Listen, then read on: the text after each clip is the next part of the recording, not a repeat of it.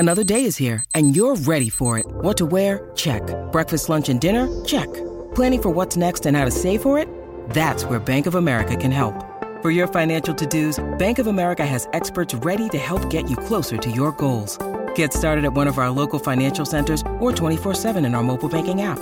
Find a location near you at bankofamerica.com/talktous. What would you like the power to do? Mobile banking requires downloading the app and is only available for select devices. Message and data rates may apply. Bank of America N.A., member FDIC. When you need mealtime inspiration, it's worth shopping Kroger, where you'll find over 30,000 mouth-watering choices that excite your inner foodie. And no matter what tasty choice you make, you'll enjoy our everyday low prices, plus extra ways to save, like digital coupons worth over $600 each week. You can also save up to $1 off per gallon at the pump with fuel points. More savings and more inspiring flavors make shopping Kroger worth it every time. Kroger, fresh for everyone. Fuel restrictions apply. Ohio, ready for some quick mental health facts? Let's go. Nearly 2 million Ohioans live with a mental health condition. In the U.S., more than 50% of people will be diagnosed with a mental illness in their lifetime. Depression is a leading cause of disability worldwide. So why are some of us still stigmatizing people living with a mental health condition when we know all of this? Let's listen to the facts and beat the stigma. Ohio, challenge what you know about mental health at beatthestigma.org.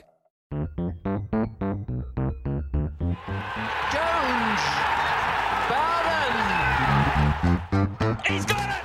England have won the World Cup by the barest of margins! Stokes flashes it away through the covers for 4, and England have won the match.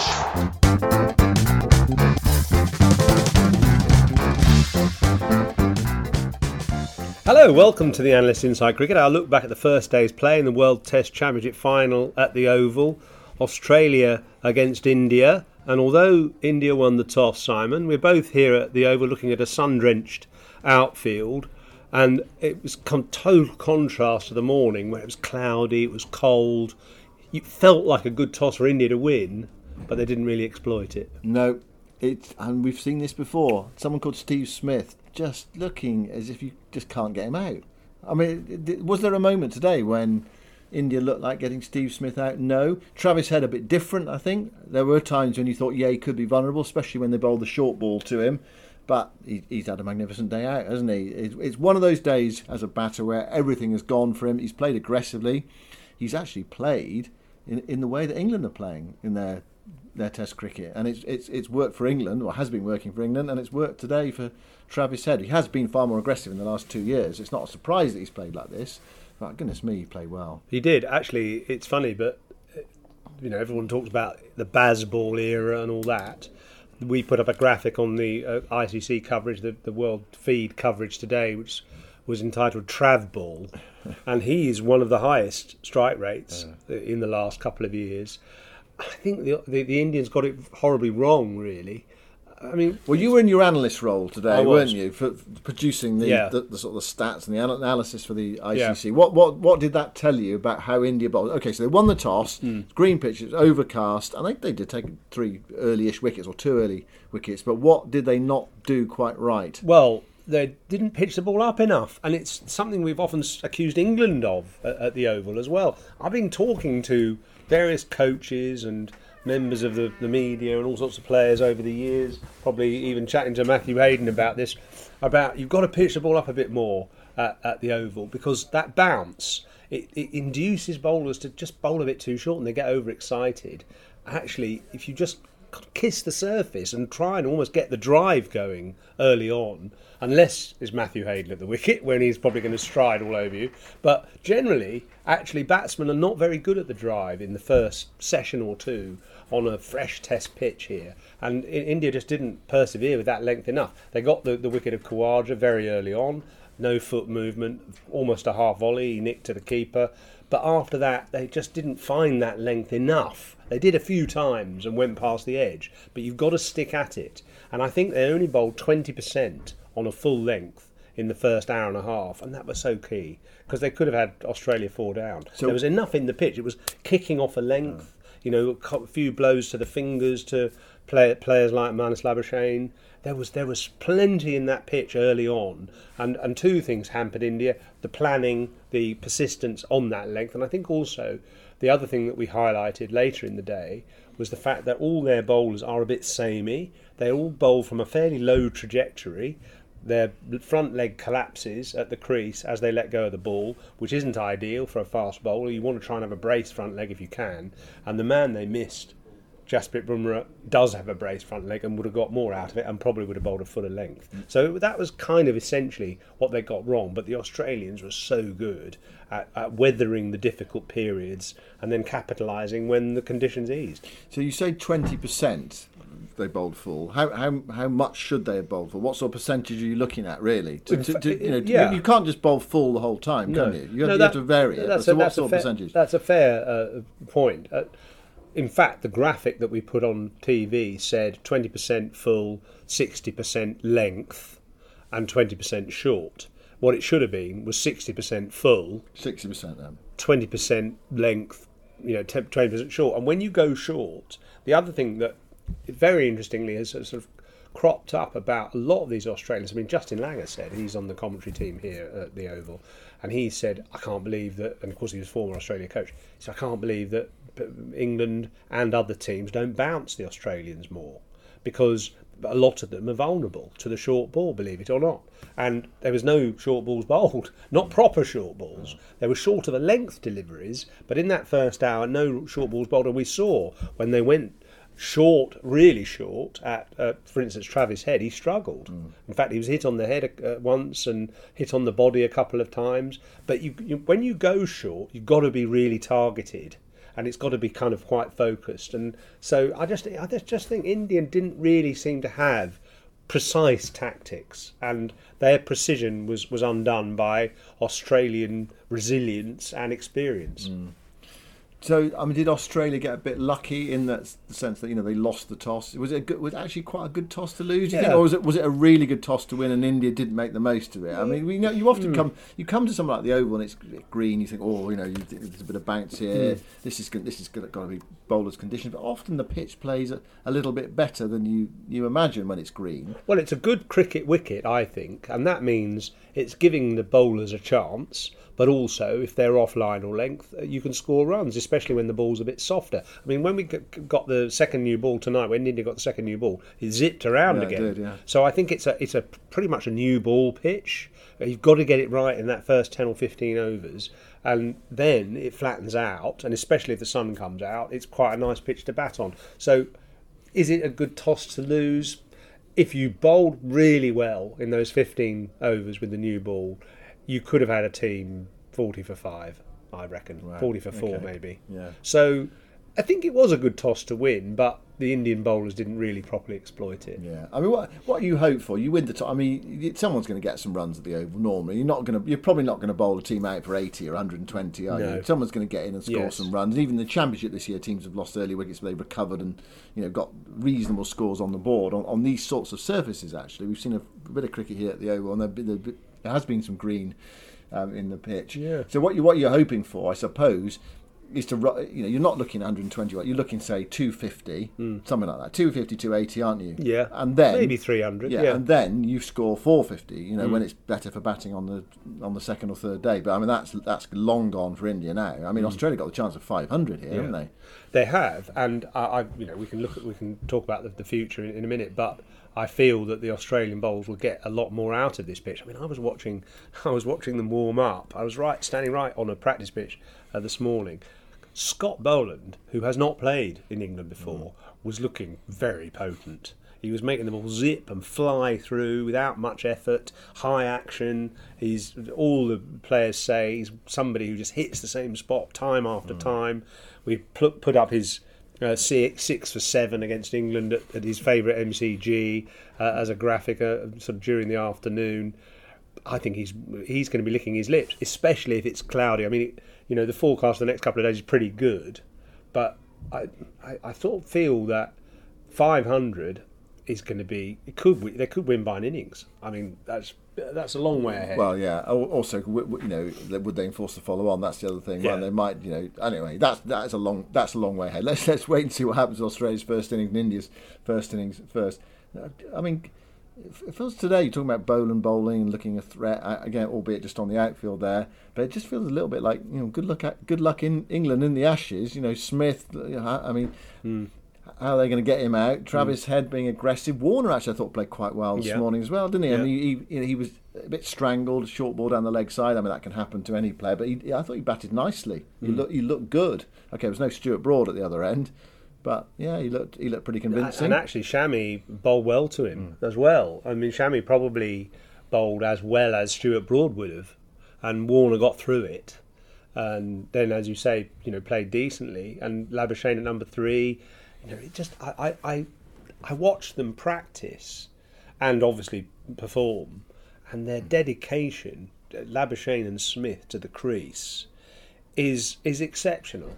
Obviously, England have got a Joe Root and who is equally adhesive, but their application, the way they construct an innings is really impressive. So I share your concern about how England bowl these guys out, and if they decide to play on flat wickets, God help them. Well, this is it's a good point. It's the point we made on our last podcast, wasn't it? You'd think that England might want to play on pitches that had just a little bit in them. Anyway, we'll see what they come up with at Edgbaston. You mentioned you had Justin Langer on the ICC feed today. We had Justin Langer on TMS. I got the chance to ask him at one point. I said to him, "Okay, Justin, no one's listening. You're the ex-coach of Australia. You can just tell us. Whisper in our ears. How do you get Steve Smith out?"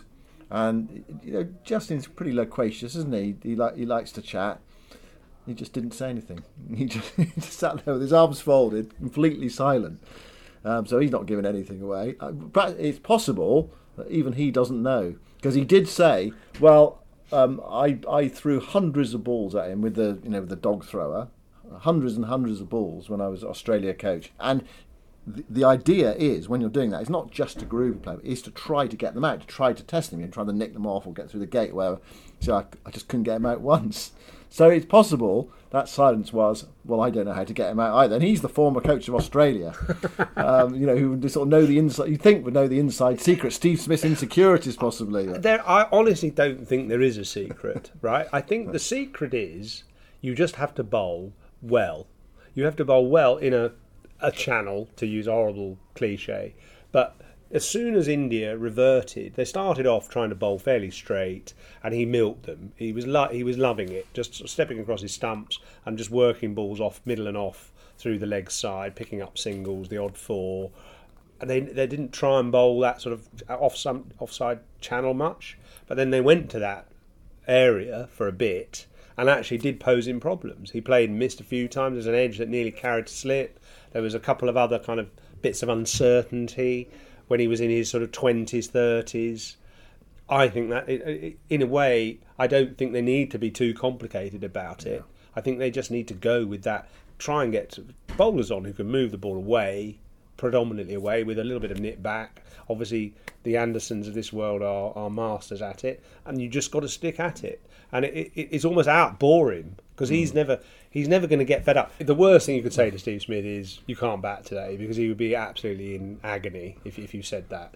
But if you can find a way of just sticking at a plan for long enough, he might just make a mistake. Yeah. Because India tried, didn't they? They tried the leg slip, they tried around the wicket, they tried the onside field. Teams have tried that before, and he just waited. He's changed his method a bit.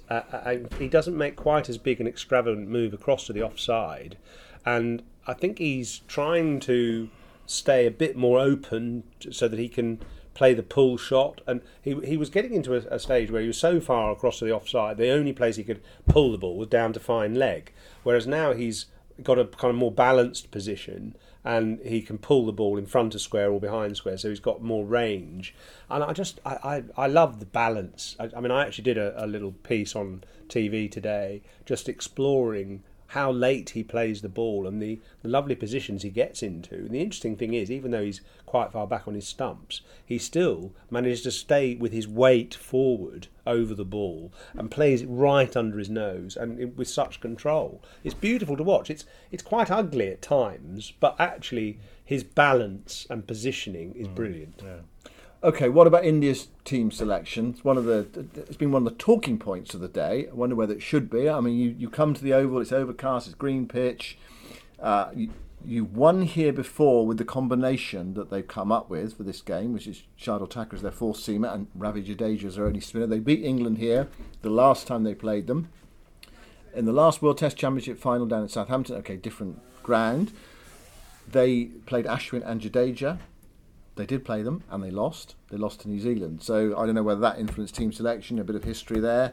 They played Ashwin in the past and it didn't work, and they left him out and it did work. What about no Ravichandran Ashwin in India's lineup today? The number 1 ranked bowler in the world left out of the World Test Championship final. I would always pick him, but I think that's because I love watching him bowl and I love kind of analysing his different trajectories and flight patterns and so on. And also, of course, he can bat.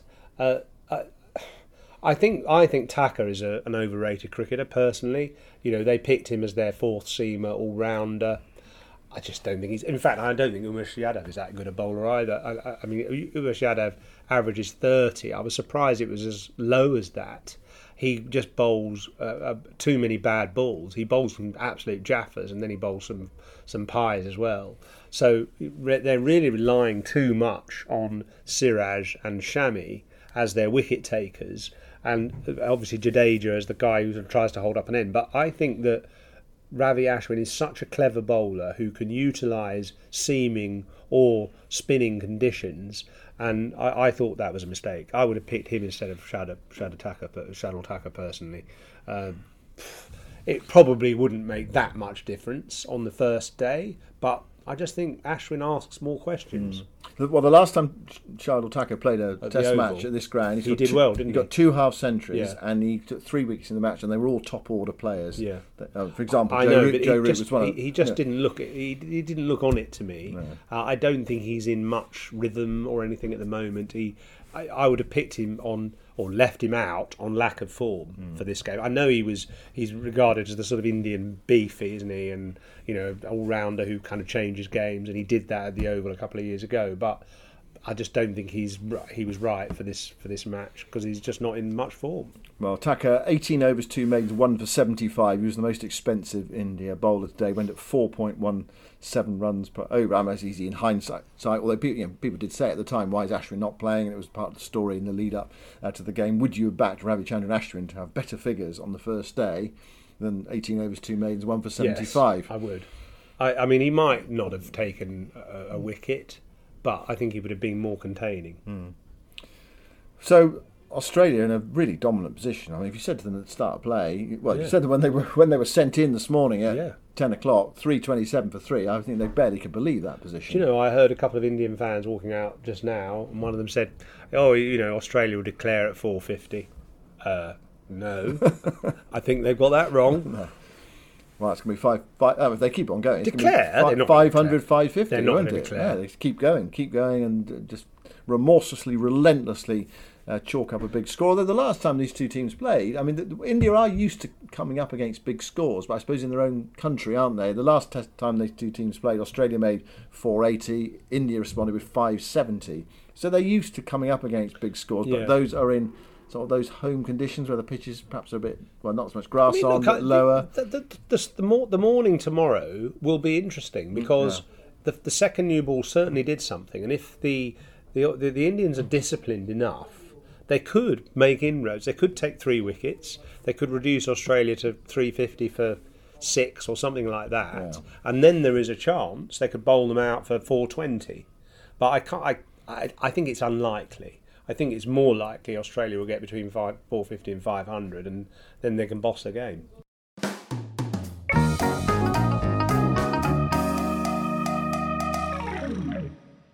This is the story of the one.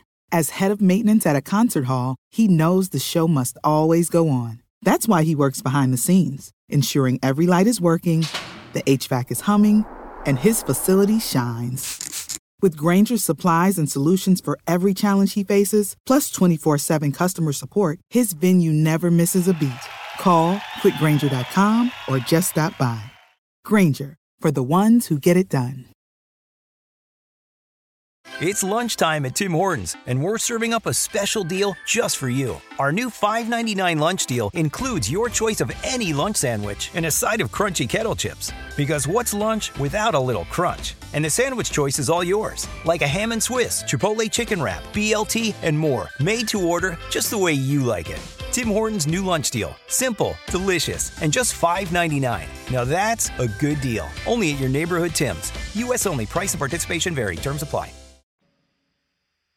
That's the World Test Championship final. Some big news from England camp this morning that Moeen Ali has agreed to come out of Test match retirement to join the squad for the first 2 Test matches of the summer. What did you think about that? England were keen for him to be part of the squad. I mean, in a way, it feels like, on the face of it, quite an obvious move for them to make when Jack Leach was ruled out through injury. He's got the experience, although he's not got a great record against Australia, but he hasn't played much he hasn't played any red ball cricket for a year and a half, something like that, almost 2 years, and he didn't go. He said, "I don't want to go to Pakistan." What about that? Look, I love Moeen Ali. He's a brilliant cricketer, great character. He's a box office person as well. I mean, he's always compelling to watch. He hasn't had a great record in the Ashes. He hasn't had any red ball cricket. I'm disappointed, really. I think I would have liked to have tried a new player, or relatively new player, a Rayan Ahmed or a Will Jacks or someone like that. Okay, hold on. Before I'd like to try a new player. You in a way, you have to say who it is, I think. Well, I would have picked Rayan Ahmed, although okay. I mean, funnily enough, Dan Vettori, who's now the Australian assistant coach, who's former New Zealand player, of course, he said that the word around the Aussie camp was that Rayan Ahmed hasn't had a great time recently with the ball. He's been batting well, but hasn't looked great with the ball, and it sort of looks like there's a few sort of technical things. So maybe the word around the camp is, the word around the traps is that he's not bowling that well at the moment. He hasn't got great average. I think he's taken 6 wickets at 54 in Championship cricket, so he's not ripping through them clearly. I just think he had something, that we don't want to lose. He had that kind of Midas touch, an X factor that he showed in Pakistan. Or Will Jacks, who I also like as a cricketer, just has something about him. And he's not as good a bowler, clearly, as Moeen. But Moeen hasn't really had much influence against Australia in the past. So I sort of feel that I don't think they needed to do that. And it reeks to me slightly of desperation, to be honest. Well, they are a bit desperate, aren't they? Because they've lost their one sort of bank, what they feel is one of their banker spinner. So you have to think about, what do we do now? And it's something that was must have been unexpected for them. Although we did flag this up a little bit, didn't we, in the podcast after the Ireland Test match? That was a bit strange while Jack Leach was off the field. Poor old Jack Leach. I mean, it's terrible. I feel bad because we were slightly critical of his bowling against Ireland, not knowing what had actually befallen him. And obviously now the heart goes out to him because he put so much effort in. He's tried so hard for England. He has improved. He's contributed a huge amount. Stokes loves him, and so does everybody. And to be suddenly ruled out with an injury like this is a bitter blow and very unfair. Yeah. But life goes on, I suppose. Yeah. But I feel very sorry for him, actually. Well, international sport is a ruthless business, as India found out today. One point you made on our last podcast was about the team for Edgbaston. Yeah. You said you actually left Jack Leach out simply because you. But that was based on his bowling against Ireland. Right. Okay. It wasn't based on what you think it might be England's best configuration. No, I mean, they want those four pace bowlers if Stokes can't bowl. Look, if you think to. Some of the great Edgbaston Test matches, but obviously 2005 springs to mind, where Shane Warne produced the ridiculous second ball of the century, or the ball of the new century to Andrew Strauss. Obviously, but Warne was a genius. But there is potential spin at Edgbaston later in the game, so you do want a spinner if the spinner's good. Yeah. Okay. So my choice of 4 seamers for Edgbaston was based on the fact that I didn't feel England really had a spinner, or in the case of Leach, quite good enough to justify his place at Edgbaston with Australia with 4 left-handers in the top 7. So Moen plays for you then, does he? So Moen would play for me, I think. No. I think probably I would pick him because he turns the ball away from the bat to left-handers, and obviously he can score useful runs. I wouldn't expect a huge contribution from him, but especially if Stokes can't bowl, it is valuable having a spinner if you've got a spinner who can bowl decently. So which of those 4 pace bowlers that you were touting, Yeah, would do leave you out. leave out now? Broad. So you said Anderson, Broad, Robinson, Wood. To me, Robinson has to play. Yeah. He's almost England's best bowler, isn't he? Yeah. He's moving forward to that. Maybe it's a simple one. Maybe you play Broad and Robinson with Anderson having had that injury and still perhaps nursing it a little bit. You want him. Particularly at Lords, you want him because he's an absolute master bowling from the pavilion end there, and it swings around at Lords quite a bit. Edgbaston not that famous for swing in comparison, so maybe you play Broad, Robinson, Wood. You definitely want Wood, don't you? Because you look at someone like Travis Head. Well, actually all the Aussies, Cameron Green, Head, even Warner, even Smith. Actually, you can bounce them, and they're not short. Labuschagne has looked vulnerable, so. You definitely want Wood, you definitely want Robinson. I think Broad wins it over Anderson because A, he's been fit, secondly, he's taken 5 wickets in the last test, and thirdly, he's got the Wood over David Warner. So I think I'd pick those 3. It's not easy, is it? No. Well, it never has been, and that's the joy of selection, isn't it? The joy, the fun. If only you could pick 12. Yeah. Mind you, if you could pick 12, you'd want 13. You'd want 13, wouldn't you? You'd still be debating it. It's the nature of sport. Anyway, that's to come. A great day for Australia at the Oval. Excellent position they are in to go on, really forge on in this game and build a big score and put some pressure on an Indian batting lineup that hasn't had much red ball practice. Pujara has. He's been playing for Sussex, but most of the rest have been playing in the IPL. And there's that adjustment. I'm really looking forward to seeing how Shubman Gill copes because he was brilliant in the IPL. You'll probably nick off first ball. Well, I hope he doesn't because I like you, I loved watching him in the IPL, and actually I watched him in the nets this morning. I've never seen someone time the ball so beautifully. He was having throwdowns in one of the nets, and they were throwing short of a length balls on about off stump, and he was just punching them effortlessly. And it would have raced to the boundary every time. But his poise and balance and timing was fantastic. Yeah. So I'm looking forward to that. Yeah, what you'll probably end up having is about half an hour before the close on the second day, with Australia steaming in with 4 slips, a short leg and a gully or something. One thing I will say is that I watched Steve Smith practice 2 days ago, and he looked in horrible touch. And I actually posted a couple of clips. Yeah. I posted a couple of clips of him playing and missing and edging it and skewing it off the inside edge. I said, horrible net for Steve Smith. He'll probably go and get 200 now. And he might. Yeah, he might. And Travis Head might as well. So one final point, Yoz. Are English supporters just going to be watching Steve Smith bat all summer again? No, they're not. The England will find a way, I hope. Okay, well, we'll cut that little answer out and keep it for the end of the summer and see where we go to. Anyway, that's the first day of the World Test Championship done. Australia in a great position. We'll be back to review the second day for you tomorrow. Thanks for listening. Goodbye for now.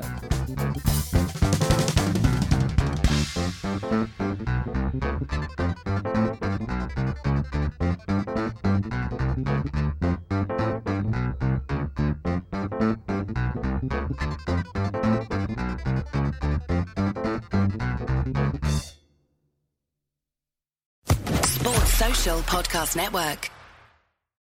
Hey, Drew Scott here, and I'm Jonathan Scott, reminding you that life's better with a home policy from American Family Insurance. They can help you get just the right protection at just the right price and help you save when you bundle home and auto. Kind of like Goldilocks and the Three Bears. It'll be just right for you. We love a custom build. American Family Insurance. Insure carefully, dream fearlessly. Get a quote and find an agent at amfam.com. Products not available in every state. Visit amfam.com to learn how discounts may apply to you. American Family Mutual Insurance Company, SI, and its operating company, 6000 American Parkway, Madison, Wisconsin.